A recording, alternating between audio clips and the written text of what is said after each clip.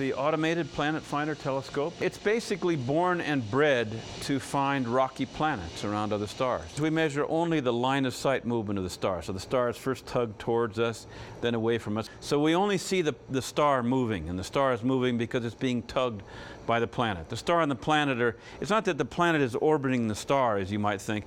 The two are orbiting one another. If there's two planets there, it gets a little more complicated. The thing will pull out this way, but then the other planet will pull on it as well, so it'll make a more complex towards you and away from you. And the more planets you add, the more complex that dance gets.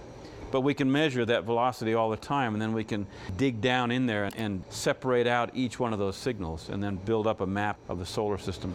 So we just took a spectrum of this star right here, put it on the aperture of the spectrometer, and light went down through that and rattled around in the spectrometer. Made this spectrum here, which is then processed and sent over there. There's actually 4 signals buried in here. This one is a 15-day orbit, this one is a 30-day orbit, and then a 60-day. This is something not much bigger than the Earth. It's basically a rock in a very tight orbit. The first habitable planet that we found, Gliese 581G. It's a place of refuge from the unbelievable harshness of the universe.